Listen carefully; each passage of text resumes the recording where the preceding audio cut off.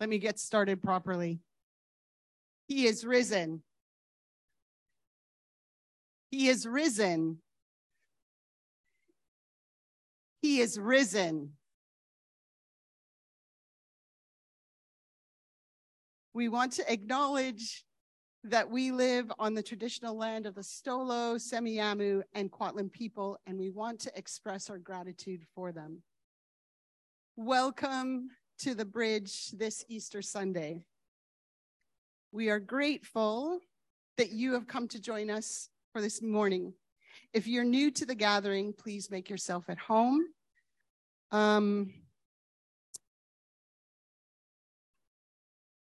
We would love for you to make yourself at home here.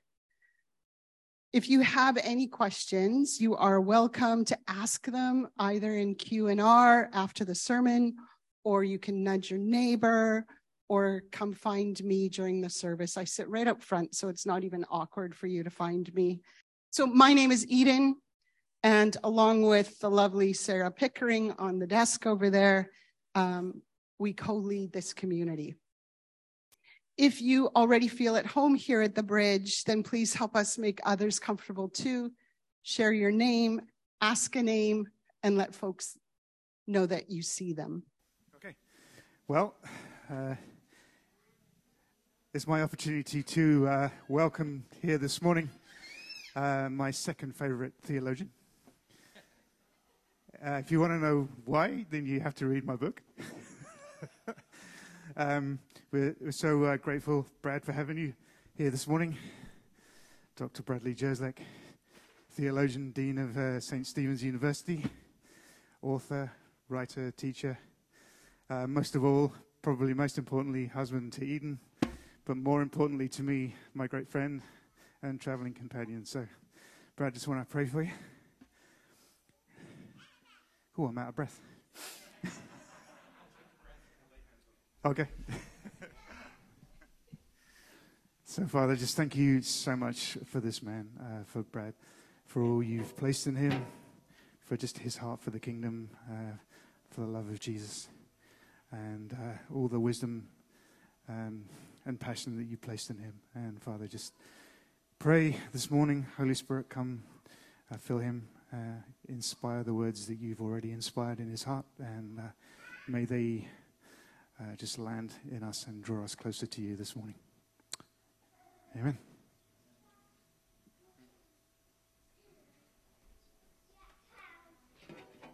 Thanks, Steve. Hey, Eric, look, I got a T-shirt of you.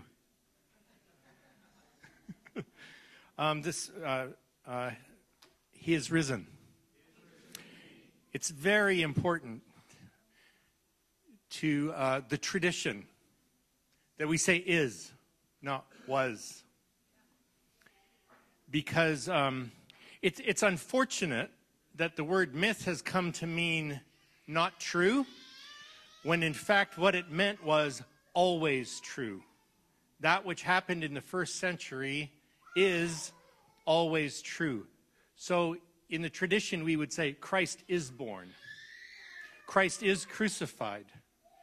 Christ descends into Hades. Christ is risen. Truly is risen. And because it's always true, it's true for us this morning. And because it's always true, it's true in all times, every when, and everywhere, for all people. And I want to look at that this morning as the magnitude of the earthquake, which is the passion of the Christ, which is the cross. And so this is another little caveat, that the cross in the tradition doesn't just mean the crucifixion on Good Friday. The cross is Jesus as the tree of life. That includes the crucifixion, the descent into Hades, and the resurrection. That's why Paul would say, I glory in nothing but the cross. He doesn't mean I forgot the resurrection. He's saying that through death, death has died. And we celebrate that on Easter Sunday. And so I want to share about the magnitude of that earthquake.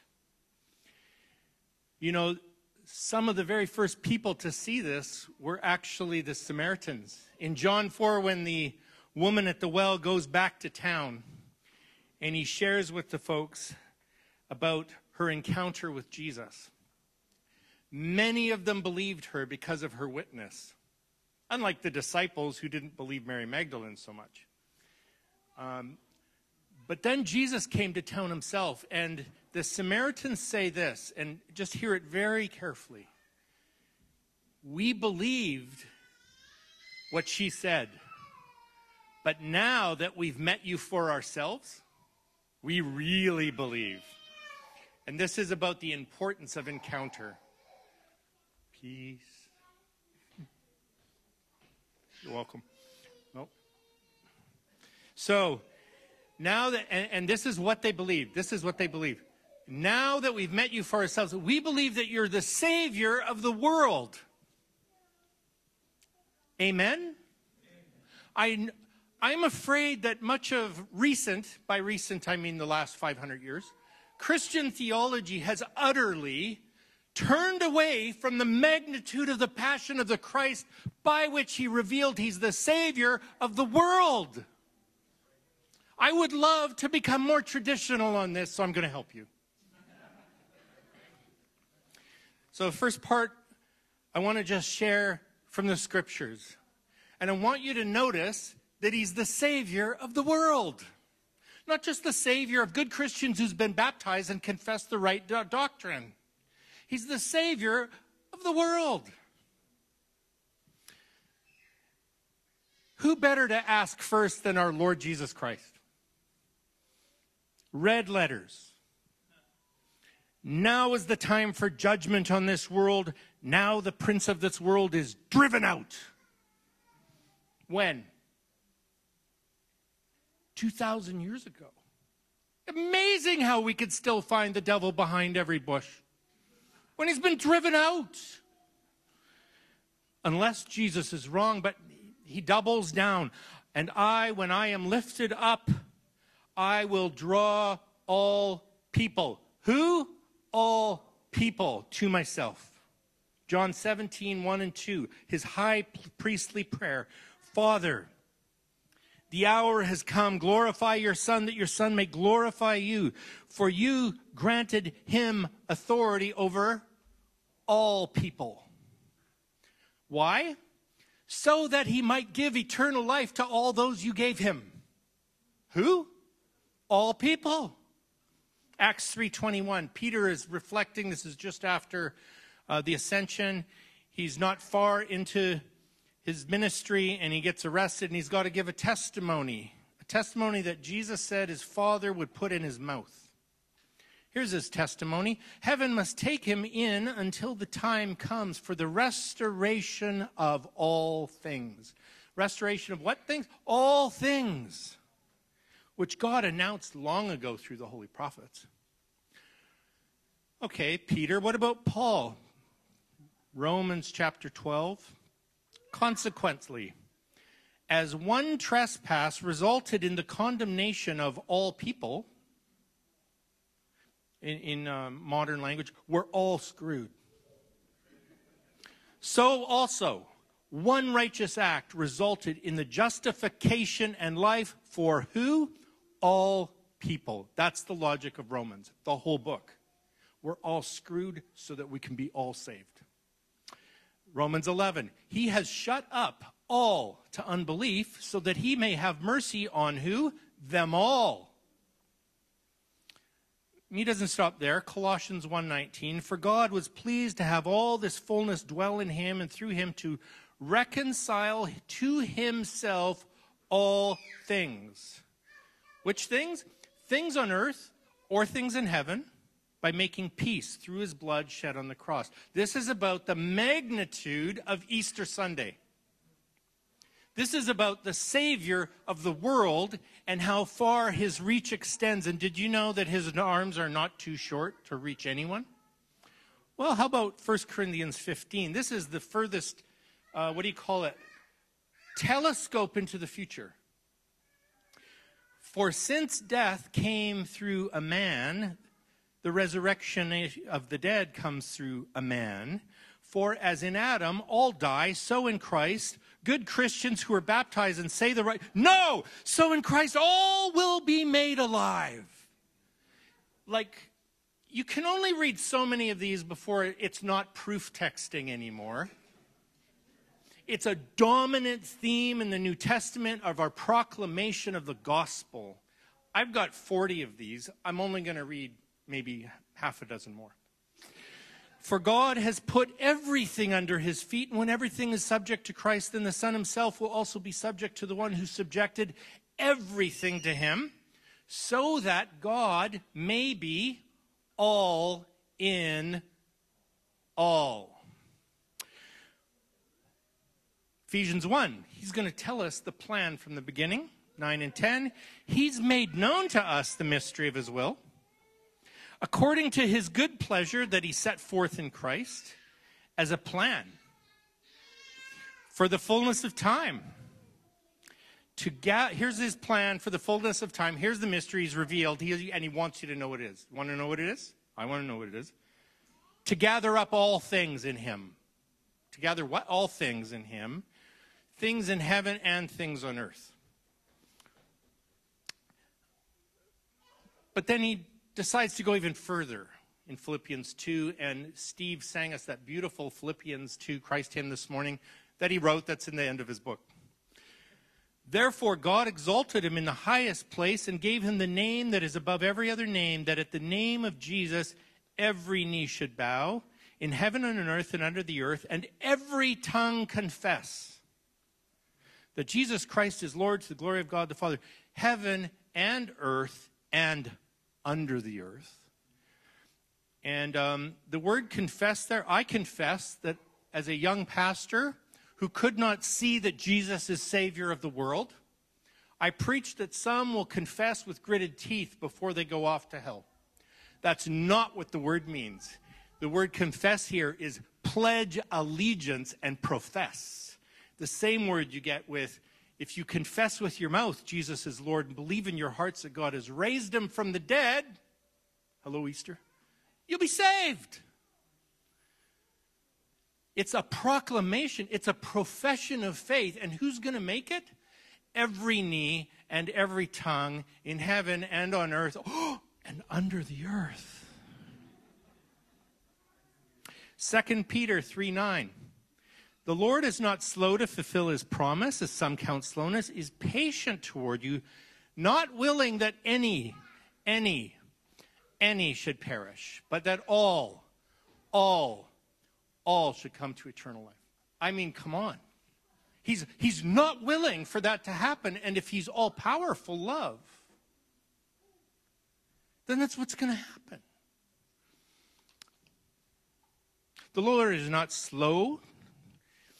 He's patient. 1 John 2:2.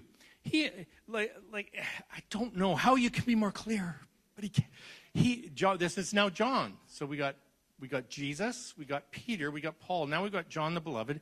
He himself is the atoning sacrifice for our sins, and not our sins only, but for the sins of the whole world.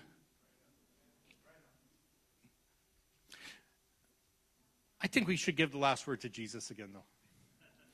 Don't be afraid. I'm the first and the last. I'm the living one, and I was dead, and now look. I'm alive forever and ever, and I hold the keys of death and Hades. What do you think he'll do with them? He who was seated on the throne said Jesus, look, I'm making everything new. Making what new? Everything new. And then he said, by the way, write it down. For these words are trustworthy and true. Why isn't anyone writing this down? Get your pens up. I am making everything new. This is the gospel of Easter, that he has revealed himself to be the Savior of the world. And Easter's the means by which he did it. By the way, I'm having fun. Don't be stressed. You should have seen Fresh Wind, eh? Oh, man. All right, so that's a little bit about that. Let's have a look at some of, this is the scriptures. This is the tradition, right? This is the scriptures. And yes, sin matters, and the cross matters, and the resurrection matters, and faith matters, and there's a final judgment. All are means to that end, and we've heard what the end is. I will draw all people to myself.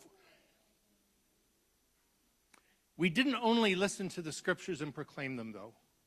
Through Jesus, through Peter, through Paul, through John, the church began to paint this as a narrative. And so we have these resurrection. Let's go back to the full-size pictures there. I want to explain some of this. This is called the icon of the anastasis, the icon of the resurrection. Here is the tradition. Jesus did not come out of a tomb alone. He came out of Hades itself with a parade. And here's the resurrection. You've got Jesus, and he has bound the strong man, which is Hades, a it's not a man, it's a personification of death. And he's bound him up, and he's plundered his goods. What are his goods? Well, we'll get to that for a moment. But you've got he's broken the gates of Hades. He's bound the strong man. He's shattered the gears and the hinges and the locks, and it's all broken, and it's under his feet. And in many of these, you're going to see in some of the other ones, the two doors form the shape of the cross. And he descends all the way down, and he finds the very bottom of Hades, where he pulls up Adam and Eve, representing humanity. He raises up humanity with himself, and you've got some witnesses here. You've got John the Baptist, you've got David and Solomon.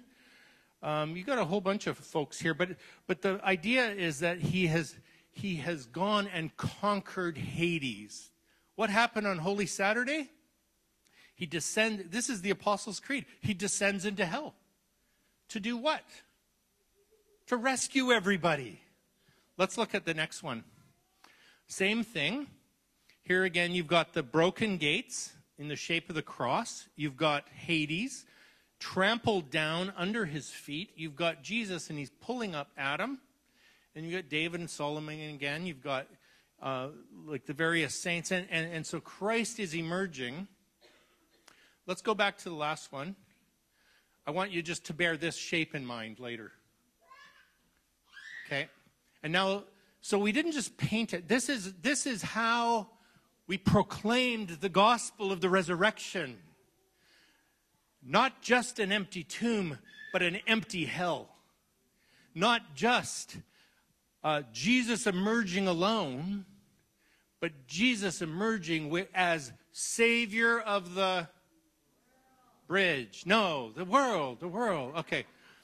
And so out of this vision of we know what the eyewitnesses saw. They saw an empty tomb, a couple of angels, and then Mary Magdalene first of all encounters the gardener.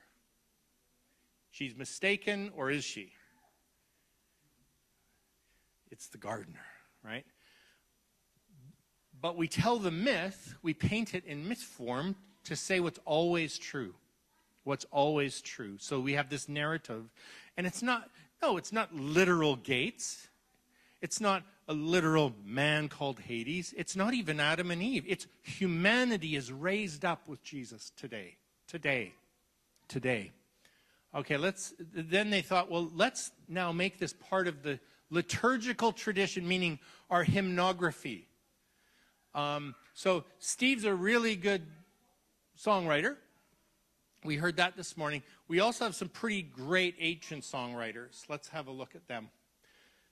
So these are hymns that we sing every Sunday in a rotation throughout the world in my tradition.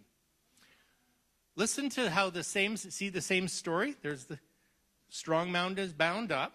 Gates of Hades are broken. Shape of the cross, Adam and Eve. That says the anastasis, the resurrection. You've got, again, John the Baptist, all the same stuff. And now you're going to see it in our hymns. This is the tradition. First, let's check the time. As God, thou didst rise from the tomb in glory, raising the world with thyself. Therefore, mortal nature praises thee as God, and death has vanished. Now Adam exalts, O Master, and Eve, freed from her bonds, rejoices, crying out, Thou art the one, O Christ, who grants resurrection to... Next one. When thou didst descend to death, O life immortal, thou didst slay Hades with the radiance of thy divinity, and when thou didst raise the dead from the lowest depths, from where? The lowest depths. All the hosts of heaven cried out, O giver of life, Christ our God, glory to thee. Thou didst rise from the tomb, O mighty Savior, and seeing the miracle, Hades became terrified, and the dead rose. Who rose? The dead rose. At the sight of it, creation rejoices with thee, and Adam is joyful, and the world. Who? The world. O my Savior, praises thee forever. Thou didst descend into Hades, O my Savior, and as the mighty one broke down the gates. As a creator, thou didst raise the dead together with thyself, shattering the sting of death, delivering Adam from the curse, O friend of mankind. Wherefore we cry out to thee, save us, O Lord. And finally, I've got hundreds of these. One more. Christ God, the giver of life, raised the dead from the dark abysses. From where? The dark abysses, and his life, and by his life-bearing hand, bestowed resurrection upon the fallen race of man. For he is the Savior of Christians. No! Of all, the resurrection and the life and the God of all, of all, of all. So, I'm saying this as a conservative. We need to conserve the tradition, the biblical tradition, the theological tradition, the liturgical tradition that has always, always proclaimed Jesus as Savior of the world, the magnitude of his passion that extends to all people, even to those at the very bottom of the abyss. Until we forgot that somehow. And I'm really suspicious about why. It has all to do with power, control, exclusion. Making people behave with the smoking gun of hell pointed at their head and saying, you better believe or else. One question, is that belief? Or is that a hostage video? Right? All right, I want to just close now by reminding you that this is today. This is always true. This is not the kind of myth that isn't true. This is a resurrection that is always true. Two examples. One is from Steve's book, and the other is from the Spiritual Diary of Sergius Bulgakov. And what they're doing is, when you see this, it reframes death for us as we face it with our loved ones and ourselves. It reframes it completely as rebirth. So one way, you can take rebirth as one example. That your whole life is a womb, and you've been growing in it, and you have no more idea what's to come than a baby that's in the womb still. But death now becomes the breaking of the waters for your rebirth. And, how do you say this medically? Oh, come on. Steve Mitchinson has said, the discussion so far brings us to the cervix of the womb of this life. That part of the uterus which must now open for the baby to enter the birth canal and finally be born. It is the connective tissue and the muscle that for the period of gestation has fulfilled an essential function in maintaining pressure that prevents a premature birth, but now must yield and change its purpose. It is time for what has been formed in the womb to come out and begin the new phase of a life journey, fulfilling the purpose for which it was created. And this is what Steve tells people in palliative care. You're about to be born. Let's get you ready. Well, Sergius Bulgakov, he lived about 100 years ago. And he used other metaphors. I won't read it all, but he said, well, this really spoke to me about our situation. Our companions in life depart to that world, and each one calls to us. Come this way, and summoning us. Like a clanging bell, each one speaks of the approaching and imminent hour of death. The death of sinners is grim, and dreadful is the hour of death for every sinner, and for me, wretch that I am.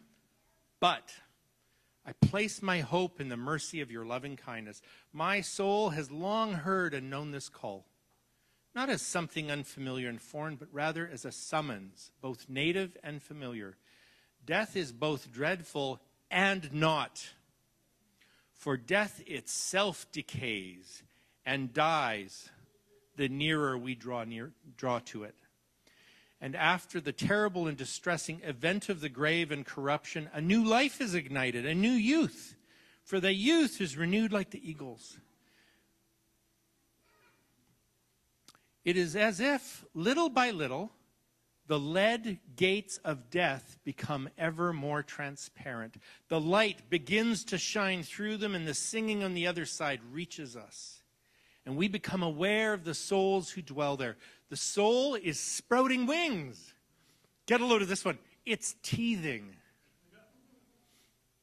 There's still a long way to go, yet there's already a beginning. Already life proceeds with the feeling of the break of dawn, and the soul basks in the morning air. We must live with complete fullness, with all love, with total effort, but we must bear in ourselves this knowledge. Everything is for a time, and that everything is not only going to end, but must end and must receive the new. And so today, Resurrection Sunday, we proclaim the new. We are in the midst of sprouting wings through this life. We are teething. One day we're going to go through labor. Whatever you're, the mom or the baby, whatever, right? It's he's alive, and so are you, and so will you be. Let's pray. Father in heaven, we thank you for your Son who entered Hades and came back with a great parade, telling us that you're the Savior of the world, and we embrace that message today. We're so grateful. And we say you are risen, and so might we be. In the name of Jesus, amen. So next Sunday is our Zoom service. If you haven't joined us on Zoom, you're welcome to just send us a note through the office at thebridgeonline.ca, and we will send you an invitation. If you've been with us before, it's always the same invite. Brad, would you do a benediction for us, please? Sure. I bless you in the name of the Father, Son, and Holy Spirit. Christ is risen. Amen.